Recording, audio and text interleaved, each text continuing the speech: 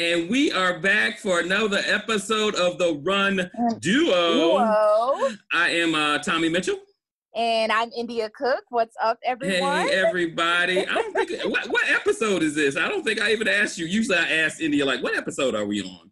Because you never keep up with it. Why don't you keep up with the number of episodes? This will actually be episode number 60. Wow, we got a nice little round number for this episode. Great. Yes, we are getting up there. Man, since our last episode, it's like every 2 weeks this world changes. Like every 2 weeks, the world changes. And this time it's not a pandemic. This time it is a social injustice. Right. Trying to get some social justice. Right. It wasn't just George Floyd, because, of course, everybody knows that name. There were other African Americans that have had to deal with being killed unarmed.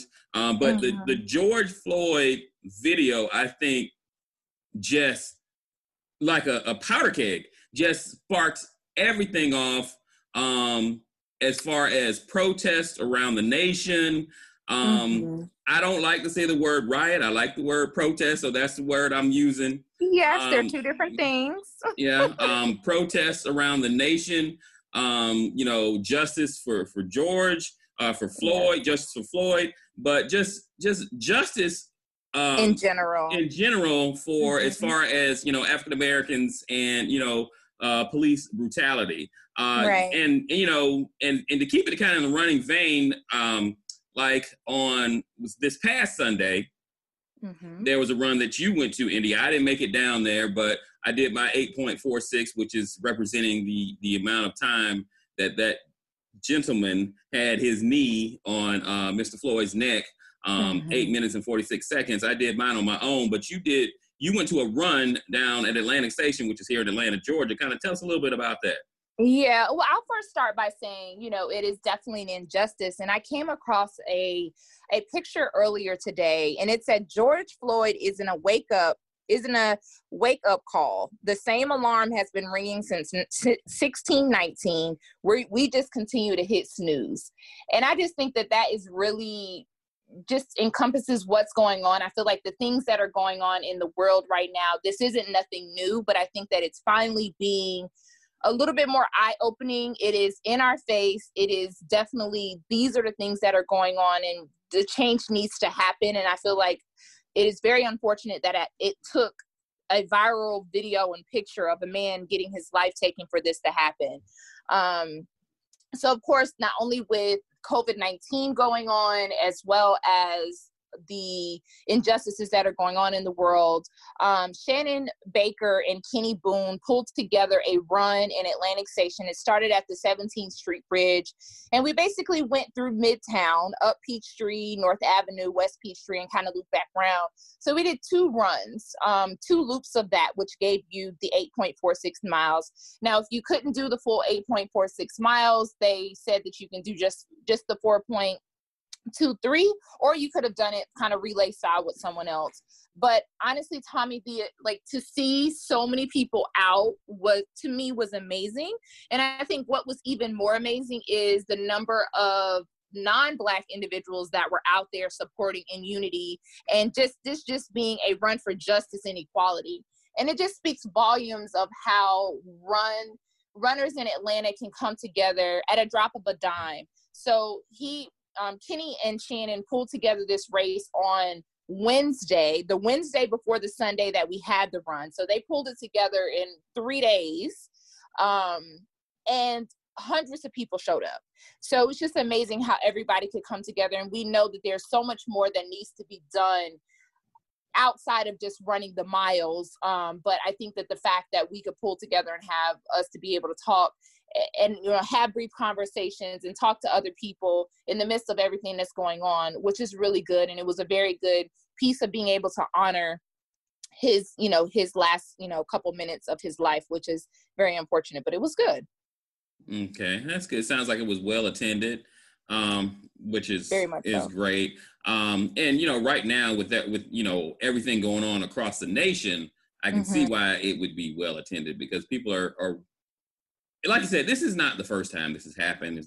Right. And unfortunately, I mean, it probably is not going to be the last time something like this happens. But I mean, and the unfortunate part is that police are still being very aggressive and very just physically handling people in unnecessary ways, even through the process of some of the protests. So, of course, you know that this is something that is ongoing. And the thing about it is that there's a high level of racism that's going on. And racism cannot be changed within a day, within a week. Like, it's going to be something that I honestly feel like we may not see change in our lifetime, Tommy, but maybe if we can continue pushing like our ancestors did, and, you know, our grandparents and our great grandparents and our parents did, hopefully your son and my kids at some point will not have to go through what we're going through right now in the world. I mean, yeah, that'd be great. But kind of what I was going to say was, I mean, India, we are seeing change in our lifetime. This is not the reaction to this by non-brown people is pretty incredible to me. Yes, because I mean, I can't remember how long ago the Kaepernick thing was. The Kaepernick thing might have been 2016. 2016. And he's kneeling, peaceful. Right. And the backlash, and I'm not saying that non-brown people were, like every non-brown person was doing a backlash because he was kneeling, but I would definitely say the voices yelling for him kneeling or disagreeing with his kneeling was very loud. This is a total 180 on that with corporations. Now, you know, everybody goes, oh, these are empty apologies because where were they with Kaepernick, this, that, and the other. I always say this, and, you know, my mom used to tell me this all the time. You got to give people room to change. You got to give people the space to change. And regardless if they've figured out, okay, this is going to hit my bottom line if I don't support this, whatever it is, the fact that people, you know, that are disagreeing with this or being hostile and disagreeing are losing their jobs, I'm loving it. Yeah. Because that definitely did not happen. Forget when Kaepernick did it. That didn't happen in the 90s. That did not happen in the 80s. That did not happen in the 70s.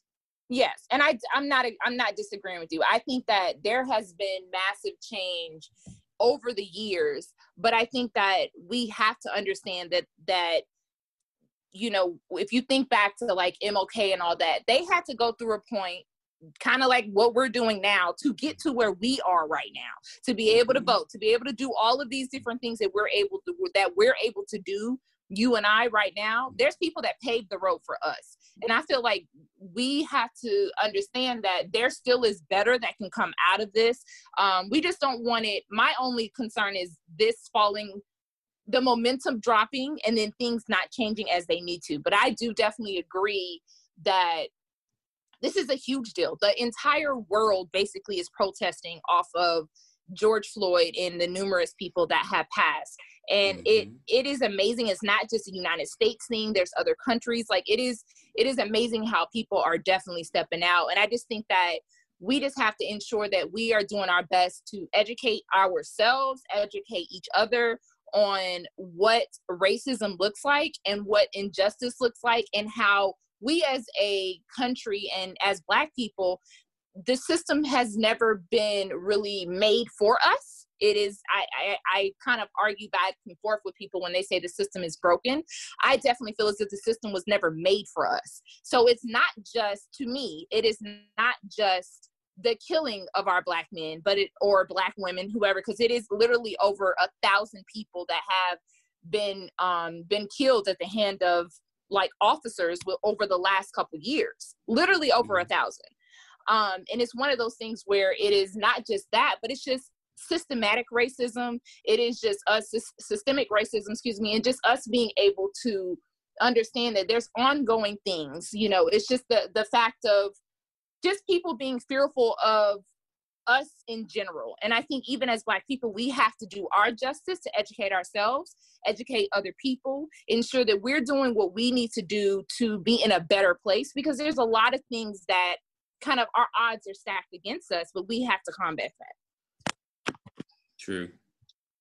That is definitely true. And that pretty much is in a nutshell what we've always been talking about for a long period of time. I think, honestly, the powers that are leading the United States right now, have a lot to do with why there's so much support for this. Because I think people are starting to realize it's not, it's not just Black people who can get stepped on. Anybody can. If you let one person's constitutional rights be stepped on, why can't yours be stepped on? And I think people are starting to realize that, and that's why we're getting such a overwhelming support about this. Yeah, and I hope that I definitely think it's that, and I definitely hope that they're also understanding the imbalance of it happening to Black and brown people versus others. And I think I don't like to lump those in, because yes, it does happen to white people, and it doesn't mean that white people are not getting killed or, by police officers and they're having injustice. There are some, definitely, but there's an overarching amount of Black and brown people that are getting that level of treatment. And it's very unfortunate. And I feel like we cannot change racism by just laws and litigations. Of course, we, going out to vote and stuff is important, but I feel like racism is not something that you're born with. That's taught to you. And I feel like that just really has to be something that has to be changed from the heart. And we as individuals have to continue to do that, and also show that, we are not bad people. Not every Black person is bad, and not every white person is racist. And I think we have to really sit back and understand kind of what stance do we take, and how are we perpetuating the stereotype of what people see us as. And I just know, for me, living in Atlanta, Georgia, I have been called the N-word recently. When I say recent, within the last couple of years, like, I have been called that to my face, and it's not something that I, of course, didn't get angry. It was one of those to be expected, because I do live in the South, and it was, from another female, a white female. And it's not something that I you talk didn't give about it that often. smoke, India? Did I give it a smoke? You didn't give it that smoke? I was at work. Oh, okay. So, yes, I was at work. So, I mean, at that time I needed my job. And it was actually, just to give a little more detail, I was working as a makeup artist at a major department store here in Atlanta, actually at the Belk at the Forum is where I was. Mm-hmm. And it was a lady that came to get her makeup done, and I was the makeup artist that was available. And she was like, I refuse to have that nigger touch my face. So, and it was very direct. I was standing, I was right there. So it wasn't like there was no quietness to what she said. So of course she waited, and she had to wait some time to get her stuff done. And I was, obviously one of the top makeup artists, but at the time I was like, you know what, I'm not even going to fight you about that. And it was one of those things where I had to swallow it. And I didn't want to give her that smoke at the time, because I was at my job, and that, if I would have reacted the way that I felt in the inside, she would have won. And I probably would have lost my job, because just the circumstances of the situation, I probably would have been the one that looked bad. Mm-hmm. So yeah. So I mean, that's the most recent time. That's not the one and only time, but that's the most recent time. So I don't think that it's something that we have to continue to communicate and have the conversations about. And I don't know if she's having a bad day, but I think when you are able to form those type of things and call people that's something that's instilled in you. Not saying that she can't change, because I feel like people can change, they can unlearn things, but it's very unfortunate. Well, now in that case, because there's been a whole lot of people say one thing, everybody jumps on them because social media, and then they come back and say something else. Mm-hmm. Just for an example, Drew Brees. I'll give Drew Brees space to change. Because in general, what do you mean, What has Drew Brees done to make you think he can't change? I'm not saying that he can't change. What I was saying to was the fact that he said what he said, and then he tried to come back with an apology. I feel like he could have kept his apology. That was and my thing is, if you think like that, this is never going to change. We all have to listen for this to change. We can't sit back and go, well, he said he loves the flag. Now, my point was I was getting to, I give Drew Brees room to change. I honestly had no problem with what he said. He's proud of his ancestors. They fought for the flag. He don't understand. And his teammates got with him to make him understand, and he actually listened and tries to understand. Mm-hmm. But, and I don't know this guy's name. He was on the board of the Naval Academy. He's a former naval admiral. I don't know what he was. But apparently, him and his wife were sitting on the couch, and somehow he hits the live for his Facebook, and he's broadcasting from his house as him and his wife are sitting on the couch watching the protests. And they going in. They calling N-words. They saying fucking stupid and this and that and blah, blah, blah. Yeah. And they figure out they were live. They cut it off. Now, him, I ain't got no space for you. Because you got caught out being who you really are. I ain't got no space for you. It wasn't like, you said something and you were actually trying to talk to what's going on. You were just sitting on the couch talking shit with your wife and got caught, calling people the N-word. Yeah. And now you're going to apologize and say, I'm so overwrought with what I said and da-da-da. Dude, if you hadn't got caught, you wouldn't have cared about what you said. But now you're caught, and now you're off. You're no longer on the board for the Naval Academy. Now you want to apologize. That's the difference with me. Definitely. I totally agree with that. My thing is, I definitely have the heart for people to change. I do think that people can change. Mm-hmm. However, I also feel that sometimes people, potentially Drew Brees, that are saying these comments they could be muting what they may say behind closed doors, if that makes any sense. Mm-hmm. So I feel like some of these people that are coming out and saying certain things and it just doesn't make sense, or even individuals that are like, we'll get into the whole conversation of all lives matter, but it's just one of those things where I feel like their feelings and their conversation behind closed doors, when it's not a Black or a brown person there, or when a microphone is not in their face interviewing them, their topic is very different. The way that they talk about us is very different. The way that they talk about their teammates may be very different. And that's what I have a concern with, is because I feel like you can look and see, you can talk to certain people and you be like, okay, you don't get it. And it's one thing, because I think a lot of us don't get it. A lot of people don't get it. Even as Black people, we don't get it all. Even as white people, they don't get it all. And it's not for them to get everything, because it's a whole hundreds of years worth of history that comes along with racism and why we are in a place that we're in today. But I do agree that, people can change, and I hope that things do change, because the unfortunate part about it, that guy that you were just talking about, if he has children in that house, he's probably teaching them the same thing. And that's how the cycle is continuing to be. And it's continuing to cycle through, is because kids are learning the same thing that their parents are saying and doing, and it just continues to go on and on and on, instead of being open-minded and understanding what needs to be different. Mm-hmm. Yeah, that is correct. And then the guy that got caught on video attacking those little white girls, putting up the stuff, and then he want to come with the apology.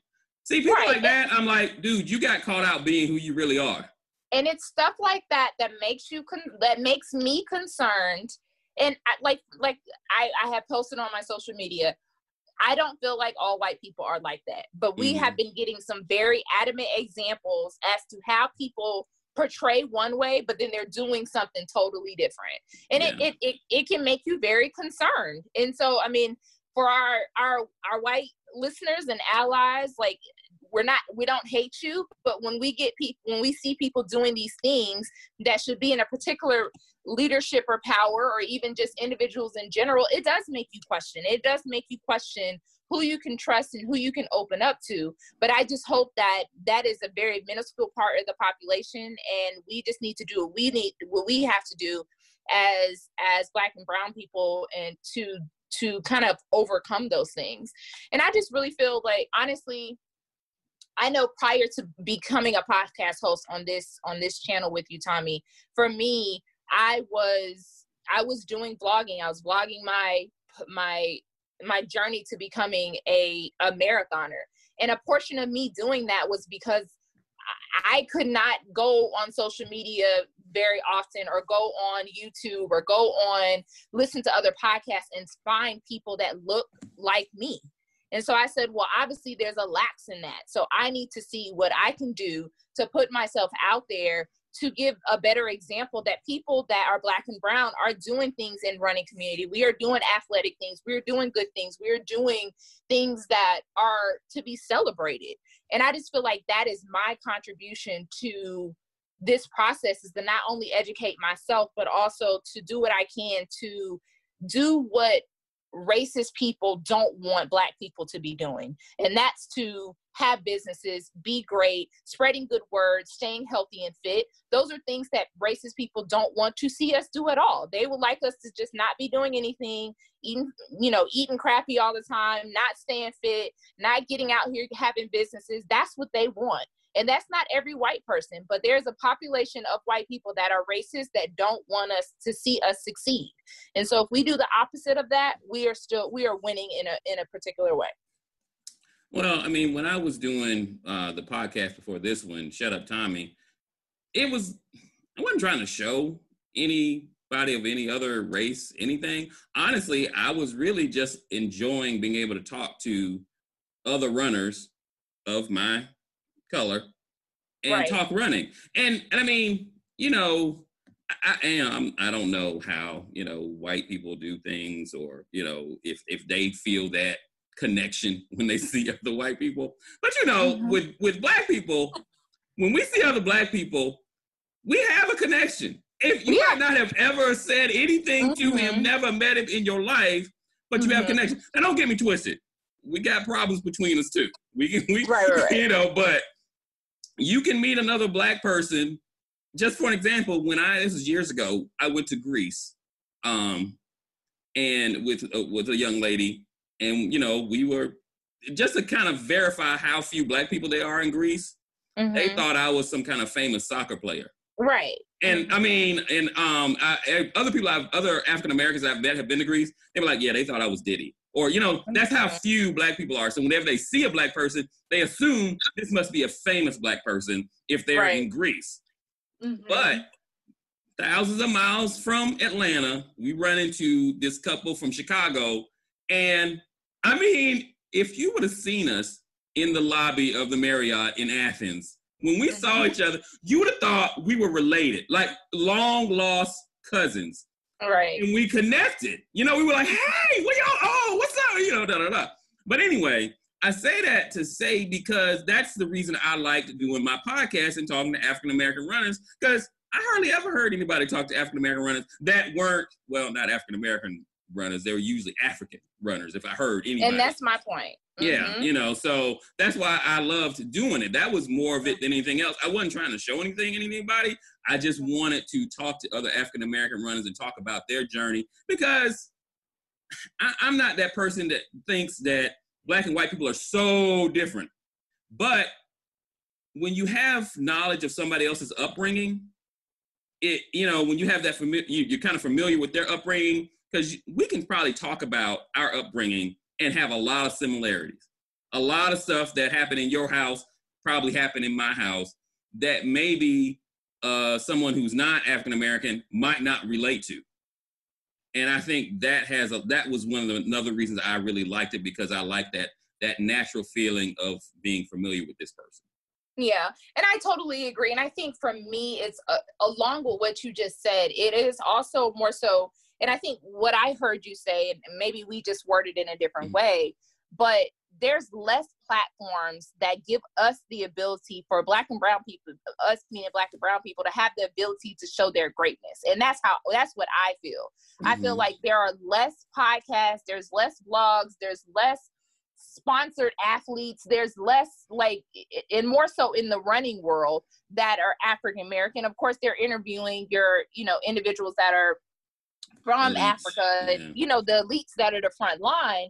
But I think that for individuals that may not be elites and cutting big checks from big sponsors, there are individuals that are still doing great things, and they still deserve that spotlight. And I think that there's less running podcasts out that are interviewing those people. And I feel like you and I do a pretty good job on trying to find those people that are doing great things, that deserve a platform for their stories to be heard, for their journeys to be heard. And even though, yes, there could be some similarities between us, or there are similarities between us and white people, there still are, to me, more differences. And how we matriculate through a race and how our journeys go can be very different. And I just feel like it's important to do so. That doesn't mean that we don't include. We've interviewed white people on our podcast. Like that is that's definitely not our mission. But I think that we want to ensure that that a platform is there for everyone. And, more specifically, we want to connect with people, and for people that we know that are Black and brown that are doing awesome things, they should be heard. True. Yeah, most definitely. Most definitely. I agree with that wholeheartedly. Yes. And so I think that that's, kind of one of the big things. And I know for me, for everyone that's been listening for a while, I am an ambassador for several different brands. And I'll just be honest, one of my biggest things last year before I became ambassador was I said, okay, I want to be able to be heard. I want to be able to connect with people that don't look like me, because that is not my own bubble, meaning I don't want to stay in my own circle. If you look at my social media and a lot of people that I know, a lot of my friends, they look like me, but I do have, other friends as well. But I felt like there was a part of the running world that I don't know, even outside of Atlanta. So I said, well, how can I branch out even outside of Atlanta to have better connections, get to know people? And in the change of it, I saw a lot of companies that did not have a lot of Black and brown ambassadors. So I said, well, I feel like if we're going to have a concern with how companies are doing, and if we want to have more of a spotlight or a seat at the table, we have to take that initiative to do that and see if these companies are willing to have more. And I think on the flip side of it, I think a lot of people are like, well, why aren't the companies reaching out? And I think that if some of these companies don't have Black people on their boards, their leadership teams, and things of that nature, they don't know how to, and they don't know even where to start. And that's not an scapegoat for them. But I think we also have to put ourselves in the positions to be able to do so. So for me, I wanted to kind of be a start into seeing more of us in some of these positions. And, I even said that for one of the biggest was Atlanta. I'll just say Atlanta Track Club. Like, I feel like Atlanta Track Club can be a little bit more diverse. So my goal was, one of the things was to allow my voice to be heard and to be there and to communicate, because at the end of the day, I could bring something different than the 50 other white people that may be there.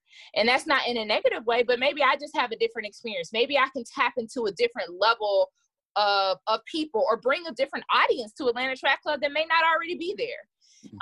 And that could be something that they were missing. So of course, when all of the majority of the brands over the last 2 weeks have been launching statements and sending out emails and saying all these things, I literally was stalking all of my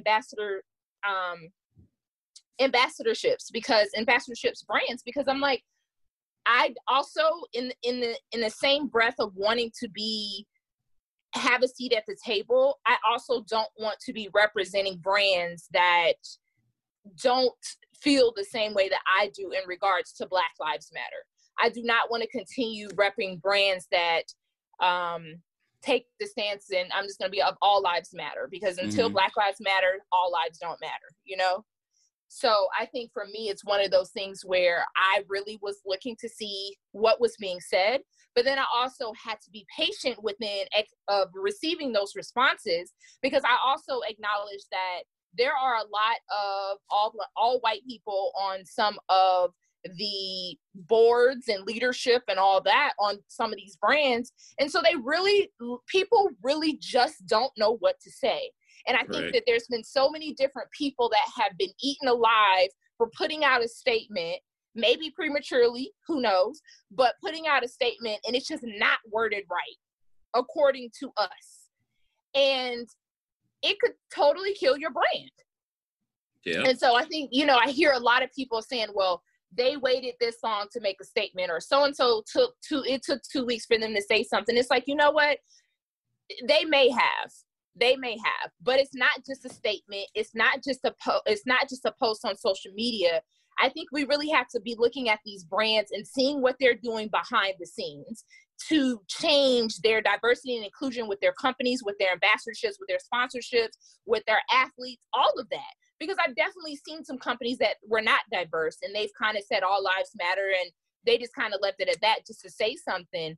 But I think we're in a different time right now, and I feel like we really still have to hold companies accountable, and that includes are Black people in your leadership board? Are they on the board in general? Are they in leadership positions at your company? Because I feel like if there are more Black people in some of those positions, there would be an availability for that Black person to have stood up and said, okay, maybe we should add this to the statement. Maybe we should do this. And maybe a statement could have been pumped out quicker. And that's just an example. There's several other things that could be done, but that's just an example. So I said all that to say, we have to be cognizant as individuals to ensure that we are, and I'm sorry, my Alexa is talking in the background. We have to ensure as individuals that we're doing our justice and not supporting brands that don't align with your morals and what you feel. And because at the end of the day, that we could be giving them service and they really don't respect us as an individual, and they're only taking money out of our pockets. And so I feel like we have to be cognizant of that. We have to be cognizant of the brands that we're supporting, brands that we're going to, and even what we are purchasing and buying. And it's not that we don't want to buy from Caucasian companies, but if these Caucasian or white companies are not aligned with respecting us as Black people, why should we be giving them our dollar? And I just think that that's where all of the publicity of ensuring that they're Black-owned companies, Black-owned hair supply, Black-owned this, Black-owned that, that's why there's a huge push on that right now. And that's also one of the reasons why I made the template that I did last week of Black running podcasts. Like, we just, if we're going to be on this mode of supporting things that are Black, and we want other people to hear us, we want people other than Black and brown people to hear us so that you can hear our story, why not allow you all to see kind of who is doing who is out here doing the work? And that's including us and everybody else. So I know I just went on a long rant, but well, talking about, Black-owned businesses, that is something I've been hearing since I was at Howard. I mean, that is, how many times is a dollar? I think this is one that everybody talks about. How many times does the Black dollar go to the Black community? Once, and it's out. Whereas, in the Jewish community, I forgot how many times, but like goes round and round in the Jewish community. Because they keep it in Jewish people keep it in their community. And I heard that somebody did a post the other day of why, Jews are not being killed often, or, we're not seeing a lot of that. And that's because they hold up our economy because they have so many businesses. So, and I think that that's the point of we have to ensure that we're keeping money in a cycle, like you were about to say. Well, I mean, what the Jewish community does a lot of times is what they do is they go into an area, and I don't like to use the word take over because that's a bad connotation. That's not what I mean. They go into the area, they move in, they get on the city council, they open up businesses, and so they have control of what happens in that community. Unfortunately, African Americans, a lot of people talk about Atlanta, being, hey, Atlanta, we Wakanda. We're not Wakanda, unfortunately. We do have an African American mayor, and Ms. Bottoms, my hat's off to you, lady. You've been doing she's doing an awesome job. Yeah, she's doing an awesome job. And I'm mad I don't live in Atlanta anymore. I can't vote for, the mayor like I did for so many years. But we do have an African-American mayor, and most of our city council is African-American, but beyond that, it kind of trickles off where we don't really have I guess Atlanta probably has the most African-American businesses probably than any place else, but I'm not sure if we're supporting them right.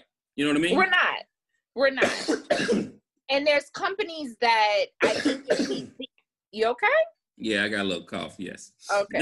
there are companies that I think we think are Black owned that are not, that we're supporting heavily.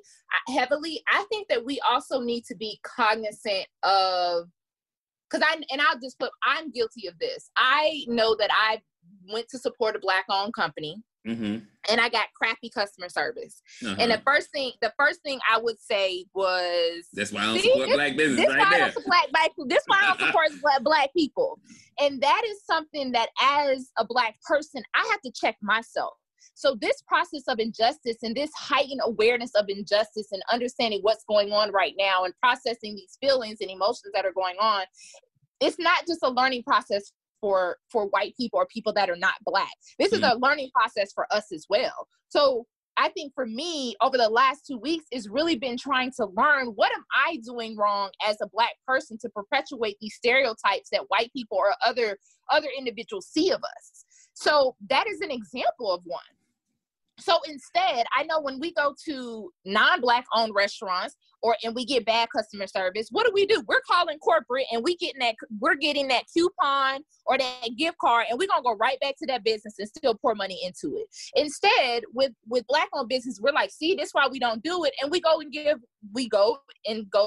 our money elsewhere. But instead, what we should be doing is communicating with the manager and trying to give them, options in time. And I think that as Black people that have Black owned businesses, we need to ensure that we're stepping up our customer service so that we don't have those level of complications. Because I think, unfortunately, that is something that as Black people, we're seen as having bad customer service, or can't do this or can't do that, or you're not going to do this, or it's more expensive, or this, that, and the other. But it's like, if we're going to keep our dollar in our community, we have to think different and change the narrative.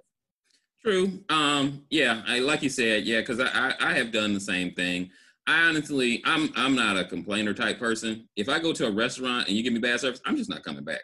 I probably won't say nothing while I'm there. You'll never see me again. That's how Braxton is, but I complain. I'm black or white business. I don't care. Okay, so thanks, but you just won't see me no more. Right. Now, I was listening because, of course, there's all kinds of stuff on social media. Right. I'm not a huge social media person. Social media, I got good and bad on it. But I've heard a lot of stuff on social media. I did hear, and I wish I would have written down who this guy was. I don't know who he was affiliated with, but he was breaking down a plan of what we need to do. And one of his things was, I didn't agree with everything he was saying, but one of his things was he dark-skinned, bald-head guy? Yeah. Yes, I listened to that one too. Yeah. Mm-hmm. So some of it I liked, some of it I didn't, which, I, as a human being, that's what I'm supposed to do. Make up my own mind. Don't be a sheep.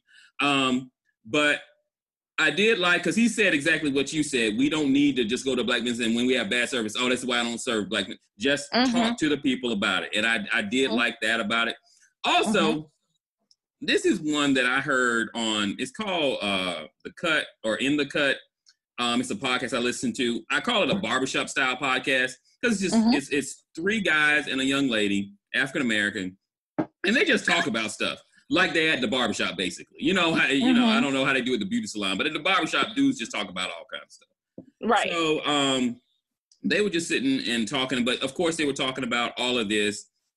And this one guy was like, "What we need to do is every Black person needs to go get a concealed license, a license to carry a concealed weapon." He didn't say. He said, "You ain't gotta go buy the gun.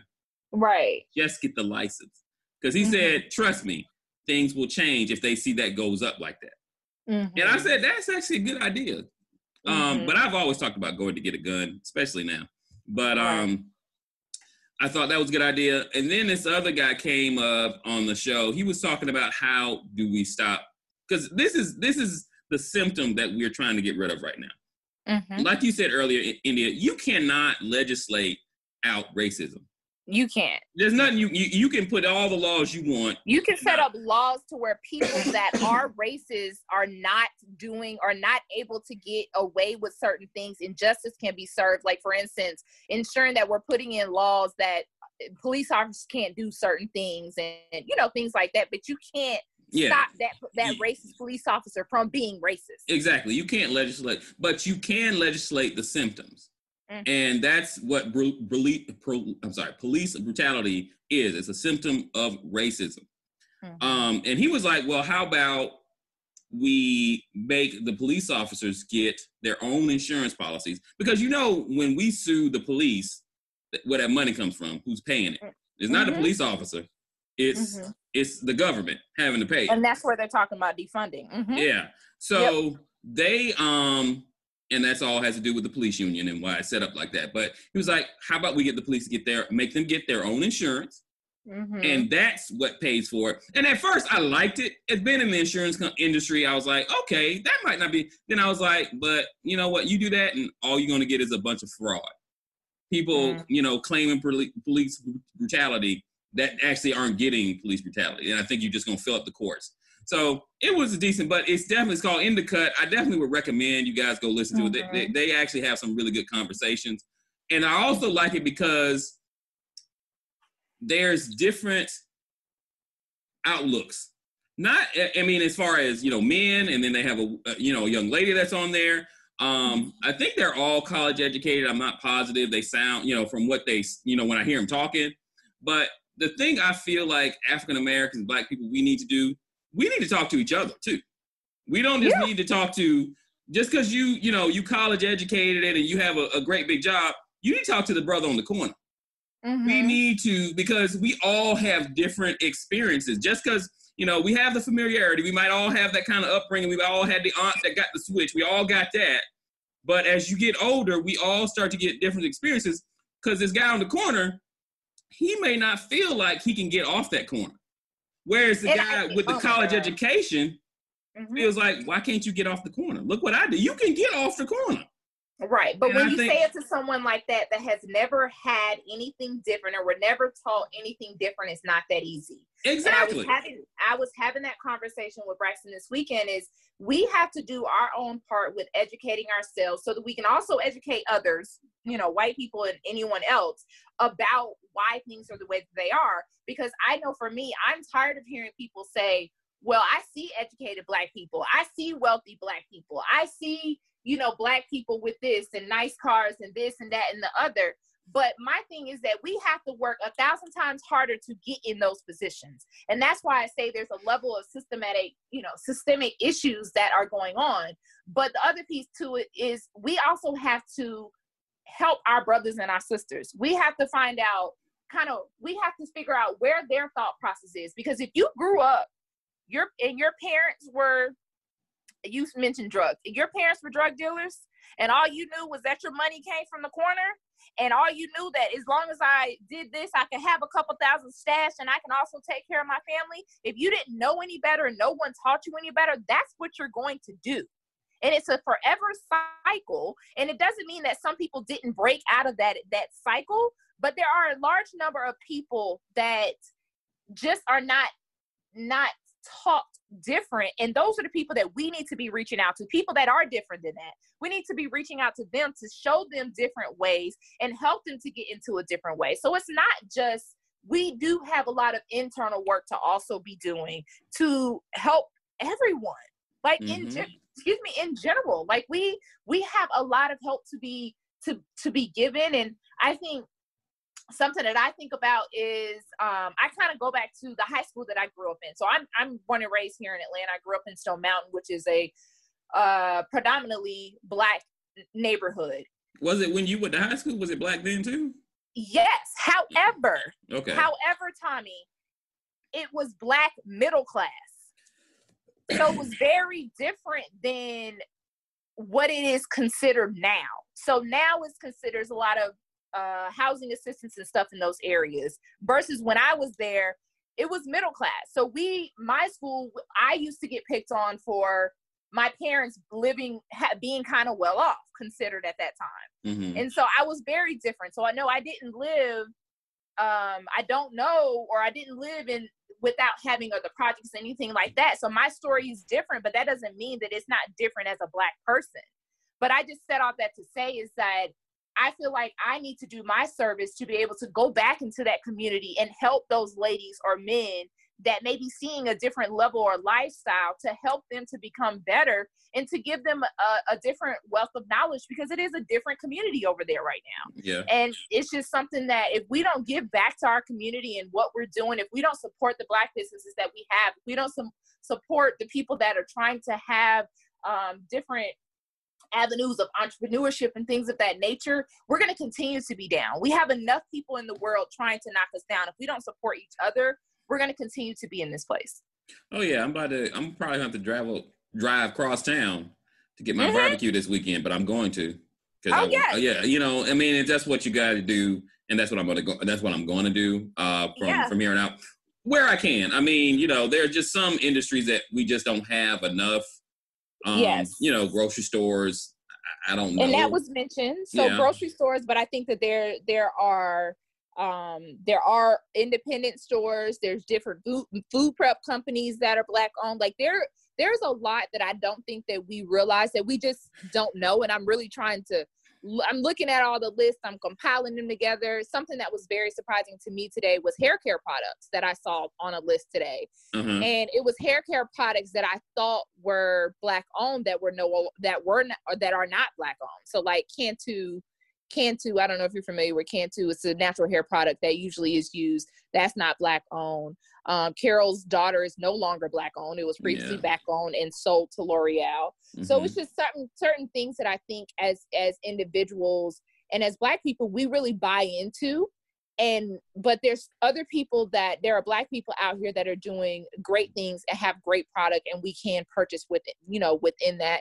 And there's also amazing restaurants. And of course, as a culture with Black people, there's healthy restaurants, there's vegan, there's those things, but we also have to step up our level of food understanding and healthiness on some of those restaurants, but it can be done.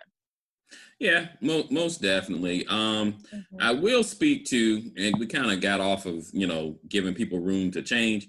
Do you know, have you ever heard of the OK Cafe? I feel like I have. Man. But I haven't been. Dude, I think I might have got some soup from there one time. A lot of African-American people work there. Okay. So they put up a sign. They're heading up 75 North. They're still inside the perimeter, but they're heading up 75 North. They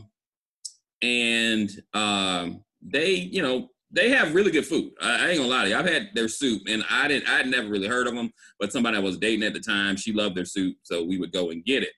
Good service. Like I said, a lot of African Americans. I guarantee I'll never go in that fool again. They put up a sign. There was a protest that was being staged in the parking lot where their restaurant is. They purposely put up a sign that said, it didn't say all lives matter. It said something to the effect of lives matter that are positive, something ridiculous. Okay. And then I saw a picture. Now, I can't confirm if this was during the time that the protest was getting set up. There was a picture of a booth outside of it that said the OK Cafe Tea Party. Okay. So there was a backlash, of course. Yes. The news went out there to talk to, and unfortunately, I was at Burger King at the time when I was watching this, so I missed part of it. So I don't know who this woman was. I'm assuming she got to be somebody in control. They letting her talk. This Southern Belle, and she basically said, if you don't agree with us, first she said, well, we just regular people. That's what she said. But then she says, well, you know, if you don't agree with us, you probably don't want to eat here because you're not going to like it. We want to feed you. Basically, you're saying you want our money, but we going to call you, you know, whatever we want to. Yeah, that's basically what she said. So, yeah, I would never go there again. When you go out of your way to do stuff like that, okay, you don't want my business, that's cool. What's crazy is that place, I do remember this, they did burn down at one time. And so a lot of the waiters were out of business, and so many people from the community helped out. And I'm just like, you know, that's that baloney right there, is what I'm going to call it right there. You know, helped out, but you seem to think that nobody else should matter but your opinion. Right. You know, so. And it's that type, it is those type of people that continue to perpetuate the cycle, and that are a part of the problem. They are the problem. Like, people that think like that are why a part of why we are where we are today. So yes. People that assume that, you know, we're going to do whatever we want to do. You can still give us our money. We're going to still do it. Give us your money. We can still do it. People that just assume that everybody's life can just change tomorrow, when, you know, that's not the case if they were taught any different, or they weren't taught any different. Like, people that have this small thought process of what the world looks like. And also people that just feel like racism doesn't exist, or even people that feel like, well, I've never done anything racist. I think the biggest thing that I've been enjoying is seeing examples of what racism is, and people really being like, you know what, I've done that. And whether it was subconscious or subconscious, like, I think that everyone has had not everyone, but I feel like there are a lot of people that have had their bout with racism and said something that may have been out of line. And I just think we just have to really continue to, and I'm glad that the news went out to that restaurant, really figure out, like, those places like that, they shouldn't get business at all. Like, whether it be black dollar or white dollar or whatever dollar, it shouldn't be getting business at all. Because if you're running a business like that and you're trying to feed us, we never know what you're doing over there. So exactly. They shouldn't be getting business at all. But yeah, I definitely think that those type places need to be called out, because that's just it's not good at all. It's not good business. It's not good business. And I'm not a person that throws racist around. Right. I don't throw that word. Not because I don't think there's a bunch of racists out there, mainly because it lowers the bar for that word, and it shouldn't be that low. Because my father, who was born in 1920, dealt with like racist, like people who could not stand that you had a car if you were African American. Not a nice car, a car. If you were, you know, that kind of, you know, they want to lynch you because you have a good job, and they cannot stand. That's that deep hate racist, and that's why I don't like to lower the bar for that word. Because some people, like you said, they don't think they're doing anything wrong. They don't feel they're doing anything wrong, and it has a lot to do with their exposure. I get it. Yeah, I was going to say, I see it constantly at my job. I see it constantly at my job because my job is originally from an area. Their home office is from an area where I'm sure there's not a whole lot of us. Right. And now they've opened up these hubs in these cities where there is a lot of us, especially here.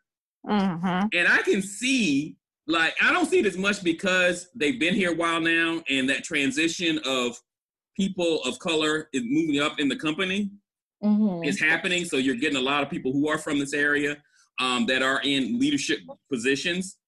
But I do recall, like, they just were not used to us. Just a quick example. So one day I'm in the lunchroom, and this girl, because there's a lot of people at my job, this is their first corporate job. Like, they've never had a corporate job in their lives. So we get a lot of people in our training, in our people who do just basic claim work, like take the actual information. This is the first time they've ever worked in a corporate office. This young lady brought in her lunch on a plate, like an actual China plate. And she put saran wrap over it. And I looked at it, I didn't think anything of it. But I will never forget, this white dude was like, why does she have a China plate? And I mean, I was like, what? First off, what the fuck does it matter that she has a China plate? What does that mean? But then it hit me, like, probably because nobody in her house actually has ever worked at a corporate office. They've never probably had to bring lunch anywhere. They don't know that they need to go get, you know, the little bag. Yeah, the little to-go stuff and stuff like that. But the white guy, maybe she just don't like plastic. Dude, I mean, maybe so. I don't know. But my thing was, because I'm pretty sure the first time I had to bring lunch, I don't know if it was on China, but I guarantee it wasn't some cool little lunch kit. No, that, you know, that most people have nowadays. Right. But that's just a small example. But just many things, the way some of the people dress, that I look at it and go, it's just casual attire. they look at it. Oh, is he going to the club? What are you talking about? He's wearing shirt and slacks. So the color isn't toned down like your beige whole outfit, but that's the kind of stuff, honestly, in corporate America that will keep you from getting it promoted. People see that and they go, oh, they don't know what they're doing, or they're too green to be promoted to this certain thing, and that has a lot to do with it. Yeah, but I think those are the type things as Black people, we have been conditioned to conform to those type of corporate America expectations, right? So then I'll give you an example. Like, for instance, wearing a Black woman wearing her hair out natural to an interview. That has only been recent that some companies, and I'm doing air quotes, some companies have been accepting that. Whereas I know when I was coming up, it was, girl, you better go press that hair out, make it nicely, get you a perm, whatever it needs to be to go into that interview, because going in there with plaits or braids or a fro was unacceptable because you knew you may not get that job. And I think as Black people, we're so used to being conditioned to having to change and conform to those type of changes and those type of expectations for us, but it's not right. But I think we go on day by day, changing ourselves, moving ourselves, and even when it comes to running, like not running at certain times of the day, making sure we have on something bright, making sure we're doing this, making sure we're speaking eloquently. Because if you saying slang and stuff, they're not gonna take you serious. You know, there's things that we feel like that we have to do that I think we need to ensure that we are bringing attention to people other than Black and brown people to understand, yes, we're doing these things, but we shouldn't have to. And I guess that's my issue with it, is that we shouldn't have to go over and beyond to do that, because we are still individuals. And we are, you know, I think I read something the other day, like the amount of stuff that we have to dumb down, the censored person that you are in your workplace compared to what you are at home is unreal. And as a Black person, I think it's so much more. Like the way that we have to be at work versus who we really are at home is very different. And I understand there's professionalism versus not professional. But just being who you are, what you would be comfortable doing, we can't do that in the real world. We just can't. And that's what I feel like I hope that my kids and Trey, when he gets older, like won't have to deal with as much, that there is a more understanding that culture is culture and we are who we are and we can still do great things.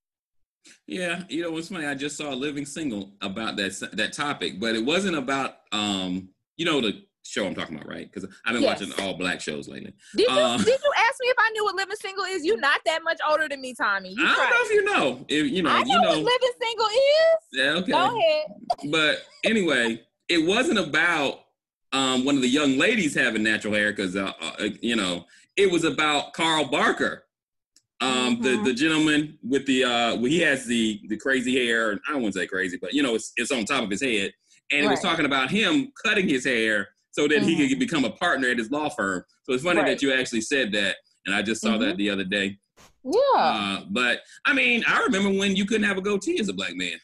Yeah, and now there's this whole beard game. Yeah. Yeah, exactly. I remember. Yeah, I remember. You, oh no, you got to cut that off. You can't go there. Yeah, so I definitely think change has happened. I don't want to minimize that. I think change has happened. It's happened because there's more of us in leadership roles. That's why it's happening. I mean, to be honest, slower, it's not that anybody's changing. It's just that we have African Americans in leadership roles that understand, once again, that they're familiar. This is not something new.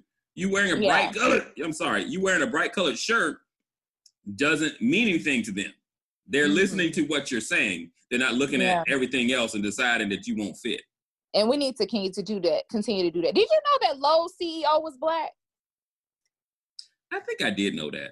I did not know that. So I'll be going to Lowe's instead of Home Depot now.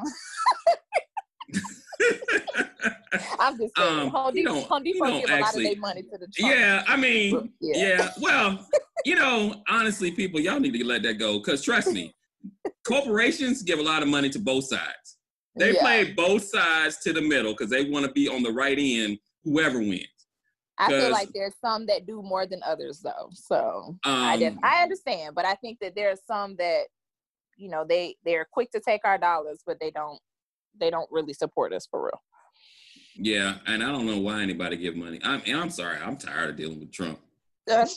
He's just ridiculous. He is ridiculous. And honestly, I was thinking the other day, maybe we needed this. Maybe this. I hate that somebody had to die for us to get like this. But maybe this is what maybe when we got Obama in the White House, we relaxed. Maybe we thought, okay, we got this now. People are understanding now.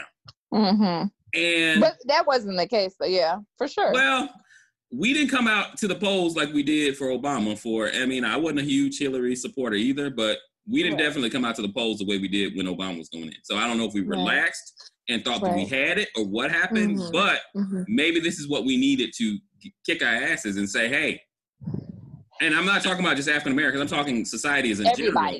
Yeah, society as a whole, because everybody has their own thing that they have to do with it. If you relax, this is when evil comes in. When you sit down and kind of go, okay, we're just going to chill a little bit, evil still can come. Because if you would have told me, I don't know how long he's been in office, but if you would have told me in the middle of Obama's president that we would be sitting here right now, I wouldn't have believed you. I would have never believed that someone with this moral character would be leading our country right now. We're leading our country, yep. Yeah, that's true. And there's been some bad presidents. I mean, you probably don't remember Reagan. He was awful. For African Americans, he was, and I ain't gonna lie, Reagan, y'all get mad. Reagan was a racist. I don't care what you say. Straight up racist. And he wasn't as bad as what's going on right now.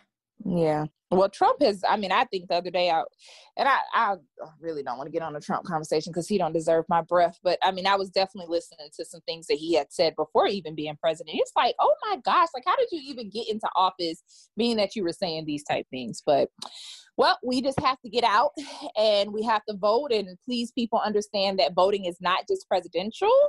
We have to ensure that we're voting locally because a lot of the rules, changes, a lot of stuff, it starts from the bottom before it can even get up to presidency. So voting locally is very important. I know we're recording this podcast a little bit earlier than when it's going to be aired, but today is the actual day that people are voting. Yes, voting day. So the 9th, and I hope that everybody got out to their polls. There was a lot of what they're calling voting suppression, which means they are doing whatever, I won't say they, but there's been a lot of technical difficulties, issues, lines, all kinds of stuff with the voting process. And I know that a lot of people are feeling that is trying to make them hinder us from voting. But y'all just continue to stay patient, keep the pressure on. And I think for me, that's what I'm trying to do is do whatever I can to keep the pressure on. And for everybody, just for our listeners, I know that this was not a running podcast today, but I think that it would have been it would have not been a good service for us to definitely not talk about this. But I think that we all have a place in change, whether that be educating yourself, whether you're a person that wants to go on the front line and protest, whether you're the person that has the deep pockets and you can give money, whether you're that person that's good on social media, you can speak on social media, you can repost things, you can do that. Or if you're the person that can go into the schools to educate kids or whatever your situation is, I think everyone has a place in change and you just have to find the niche for you. And if being sucked up into all this is too overwhelming for you, you don't have to go online and kind of prove what you've done. That is, do the work behind the scenes and it will show. And I just think, as long as you're reaching one person, you're doing something to educate yourself better than yesterday, you will be in a better place. And I think we also have to realize that these protests and everything that's going on is also in the midst of a pandemic. And I think that that's what we're also negating is the stress of all this is already enough. But being that it's in a pandemic, people have lost their jobs. People are really unemployed. Some people are really struggling. It's already uncomfortable because our lives have been changed upside down to wearing masks, can't go certain places, can't see friends and family because of certain reasons. And obviously, well, not certain reasons, but because of the pandemic. And we just have to really understand that it's a lot going on at one time. So do whatever you can to stay healthy, process however you need to process it, and remember, we can't let up. We got to keep pushing. Most definitely. I don't think Black people ever let up in some level. I know I don't ever, in some level, never let up from, and I mean, my dad had every reason to be a very racist person. He had every reason to be from all the stuff that he had to deal with. And don't get me wrong, my dad has said, he's had some crazy stuff before, but he always tried to teach me to not be that way. He always wanted to expose me to other people, because we happen to live in an area where on one side was, the African-American community, the other side was white community. And I played with both. And to be honest with you, because I lived next to a golf course and we used to go play on the golf course or away from where they were hitting, of course. A lot of times those two communities met on that golf course, played football, all that kind of stuff. And my dad loved it. So that's kind of the way I've always been. I try my best to not get upset. I have a very bad temper. I know most people don't think I do because I'm very calm now, but I have an awful temper. And I try to control it and try to educate. Yeah, and that's what's important. There might be, Black people at my job that don't like me because I'm trying to explain to them, hey, you can't just be mad. You got to do more than just be mad. You got to do something about it. Don't get upset because of something somebody said to you. Maybe educate them and teach them, hey, this is actually how my family grew up. And it's just as good a heritage as the way your family grew up. Definitely. And I think that that's what's important, that we not only need to be having more conversations amongst each other with other Black and brown individuals, but we need to be having these conversations with people other than us and just giving them an understanding and helping them to hear and listen to what our experiences are. And I think that we cannot, and I think even on this podcast, we can't underestimate the power of a story or learning someone's journey or experience. Like that tells a lot about a person, what they've gone through, what they've overcome. It tells so much about the person, and it kind of gives you an understanding of what made them who they are. And I think when it comes to injustices and racism, it's the same way. Like I think if people were to be more open-minded and to hear other people's story and what they're going through, it would just be different. And we just have to do more of that. So yes, we do have to educate our allies and just ensure that we're communicating with them, having open dialogue.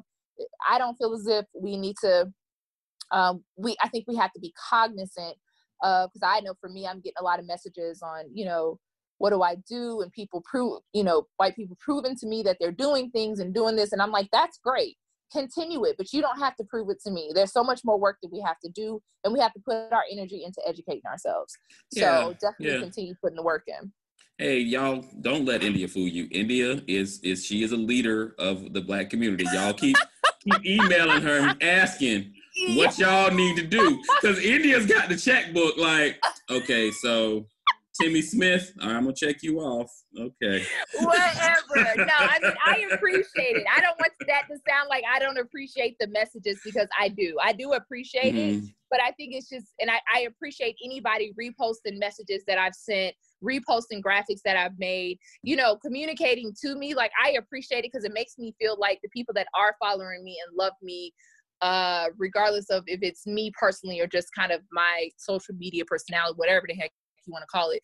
But I appreciate it. But I just know that for me, there's a lot going on right now, and you prove to me by doing it without, like, you don't have to like say it all. So for me, I'm like, okay, I got you, girl. Go ahead. Keep going. That's great. But I will answer questions. I will communicate with you. I've been doing that a lot. I will answer questions. I will give things. There's people that have been asking me lists of things. I've been trying to find it, informational organization. So I definitely will do that because I feel like it's my place. But I feel like don't feel bad if response isn't quick enough or if I'm not responding, because there's a lot coming. There's a lot coming. And so honestly, all I ever ask of anybody is just listen. When you don't agree, because to me, there's nothing wrong with having an opinion, and your opinions don't have to match. I think that's the problem today, is that if my opinion don't match with your opinion, I don't want to talk to you. Right. That's not what this is about. You can have another opinion, but listen to people with other opinions. Like, talk. You may learn something. Yeah, for sure. I mean, even Bryson and I have been taking the time to even listen to some of the Black conservatives, I'll just call them that don't agree with us as Black people. They may look like us, but they don't agree with us. Mm-hmm. We've been even taking the time to listen to some of them just to hear their perspective, just like, let me see how you're thinking. Let me see your perspective. And although I might not agree with you, and after I get done listening to you talk, I might be raging and upset, but it's always good to hear people's perspective and see where they're coming from, because some stuff may make sense. And not everything, but there could be nuggets of what people are saying that may make sense to you. Mm-hmm. And someday it may click to you. You never know. Exactly. Yeah, that's good. And I mean, another thing that I've been hearing on some of these podcasts is get out of the echo chamber, because of the algorithms that are set up on Facebook and Instagram. I don't know much about Twitter, so I'm not sure how theirs works. I guess Twitter is just who you follow. But because of the way the algorithms are set up, you see what you're interested in. Mm-hmm. So more than likely, your Facebook is not going to show you someone who has a different opinion of yours. Mm-hmm. Most of the stuff that you're going to see is the same exact thing that you believe in. And that is kind of part of the problem, because nowadays, if you really wanted to, you could just talk to, especially now that everybody's working from home, you could deal with only people that agree with you if you really wanted to. And that's not great. You need to talk to people who disagree with you. You need to have open and honest conversations, and that's what this is all about right now. Right. Yes, I totally agree. And as long as they're respectful conversations, and, I think that I love a good debate. I know sometimes I talk loud when I get in a debate. I'm not disagreeing with you. I'm not arguing, but I just get passionate about what I'm saying.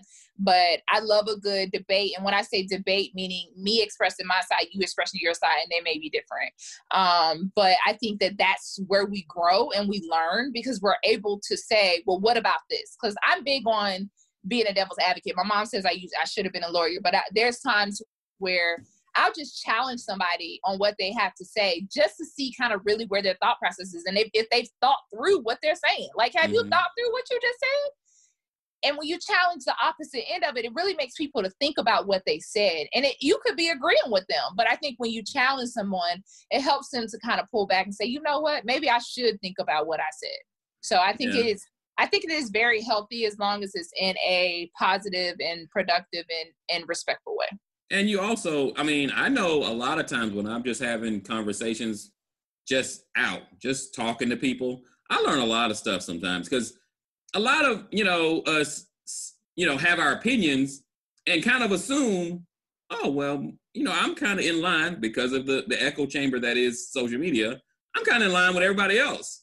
And then you get to talk to somebody else that has a different one, not evil, not an argument, just talk to them. It's really interesting what you'll learn. Yes, for sure. And hopefully we as podcast hosts can start to foster more communication with people that may be a little different than us. And we can start to have those open dialogue, or even people that are the same as us, like, Black and brown people that may have different views. Hopefully we can start to have those type of conversations so that the dialogue can be had, and, people can just start to have a better open mind. Yeah. What's crazy? Go ahead. I'm sorry. Go ahead, India. Now I would say that's my goal. What's crazy, while we've been doing this podcast, I have counted at least 4 different emails that have flashed across of different companies with their statement for Black Lives Matter. Yeah. Like, literally while we've been talking, it's kind of crazy. Mm-hmm. Yep, it is. They're coming left and right. So, and for someone like me, I'm sorry, you can call it empty words, whatever. That stuff never happened. Trust me, when they beat down, what's the guy in LA? I'm sorry, his name just slipped my mind. The gentleman that got the first big video of someone being beaten by the police in LA. Gardner? No, this is years ago. There were riots or protests. Anyway, I can't believe his name is actually slipping my mind right now. But anyway, this was years ago. Trust me, there were no corporations coming out saying the police were bad. There was nobody coming out and defending anybody that was talking about police brutality, even though in LA, it had been a running joke forever about how the police would treat African Americans. And to see how many corporations are bringing out, and you know, that is the power of the Black dollar.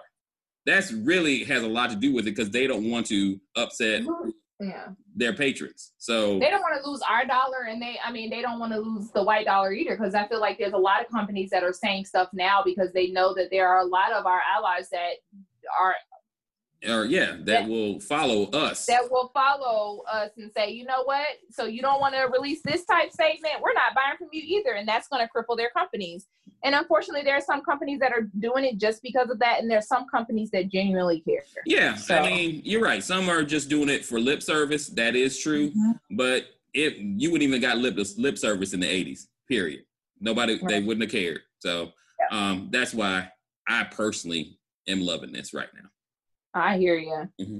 Well, we're on a good track, and I think that, you know, thank you for our listeners for allowing us to get it out and talk about Black Lives Matter and just kind of our perspective on everything that's going on. And, you know, we will continue to produce what we can on, you know, our end. Of course, there's some things that have happened in the running world over the last 2 weeks, but, you know, I think that unfortunately, the killings of George Floyd as well as Ahmaud Arbery has definitely clouded some of that the news when it comes to that. I mean, of course, I've definitely seen some people on my pages that are not, you know, they're speaking about everything running and they're not acknowledging, and that's up to them. But the Boston Marathon has been canceled for 2020, which is a huge deal. And so that is completely canceled for 2020, and they're going to dictate what it's going to look like for next year. But right now it's completely off the table. There's been a lot of conversation as well in regards to the Chicago Marathon and all the fall marathons that have been postponed to the fall or were scheduled for the fall. And it's almost time for people to start training for these marathons. And I know a lot of people are wanting there to be an understanding as to what's going to happen, because they don't want it to just go, they don't want to train and then the race not happen. So it's been a lot of back and forth in regards to that. True. Yeah, we're getting close to that time for all these marathons. Go ahead and train. Just train. Get in shape. That's what I say. I say train so you can just be ready. Yeah, just be ready. Yeah, mm-hmm. If you stay ready, you don't have to get ready. Exactly. I say definitely train, but I understand people not wanting to train and be disappointed as well. But if it was me, I would just go ahead and train for it. For local news, the race is less than, I think they are 17? They might be at 17 weeks, almost 16 weeks away right now. I'm hoping it's a live event. It might be a virtual event. We don't know yet, but I'm hoping it's an event where I can go and line up with the rest of my running family and do it. But if you are going to be running the race, it's time to start training. Yes, it's time to start training. Make sure you do some hill training. Most definitely. October 3rd is when that's happening. Yes. Mm-hmm. All right. Well, thank you, Tommy, for allowing me to ramble and get all my stuff out, get all the thoughts out that I had. I greatly appreciate it. Oh, why are you thanking me? It's your podcast. Shoot. You can say whatever you want. I'm just saying it's our podcast. Oh. Okay, so y'all, we don't actually do, like, we literally talk like 15 minutes before we get ready to do this to say what we're going to talk about. But India, like, sends me this email. Well, I just think, like, she's been thinking about it for, like, a day, I guess. I just think we should talk about it. All right. Because I was going to talk about it anyway, but I wasn't, because we usually just say what we're going to say 15 minutes earlier, that's when I was going to like, look, I'm going to talk about the George Floyd thing and my feelings and, you know, that kind of thing.